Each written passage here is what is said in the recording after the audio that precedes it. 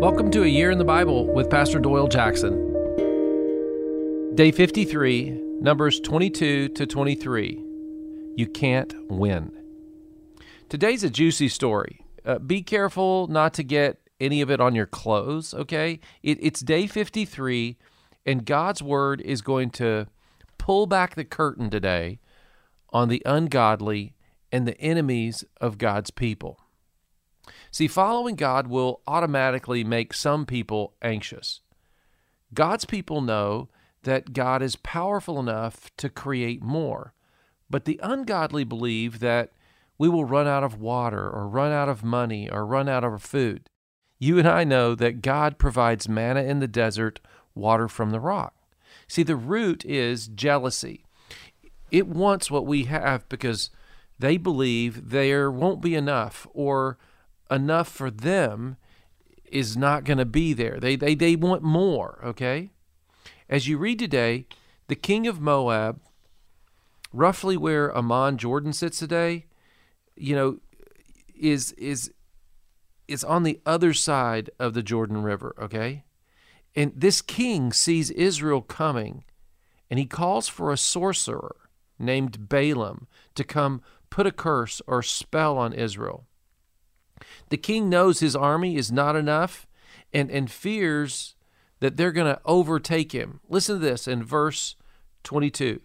This horde, Israel, is going to lick up everything around us as an ox licks up the grass of the field. So this is what prompts them to seek out the spiritual power of Balaam to help them overpower and win against Israel. Notice this, the ungodly will choose something spiritual to help them win against the godly. Here's some takeaways. Number one, there are people who know spiritual power is real, and not everything in the spiritual realm is godly. So just because you feel something on the spiritual level doesn't mean it's God directing you. Be careful around spiritual matters.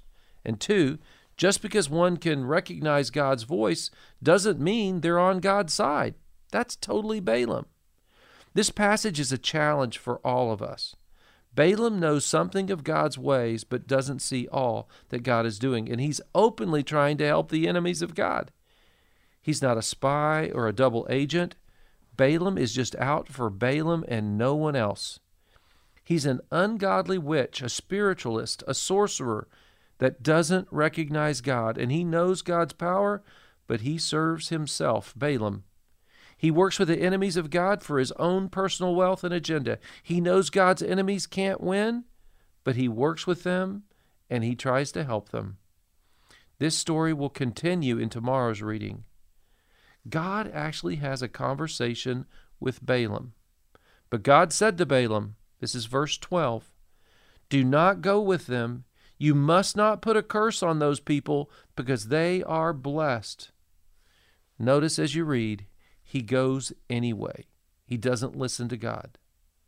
Then we have the amazing talking donkey. Sometimes we don't see what God is doing. He even tries to get our attention, but our greed, our self-interest get in the way. Bless what God is blessing and never curse his plan. That's the lesson for today. Let's pray. God, help me see what you're doing today. I want to ask your blessing on the church and on Israel. Bring your word alive in me as I read. Amen.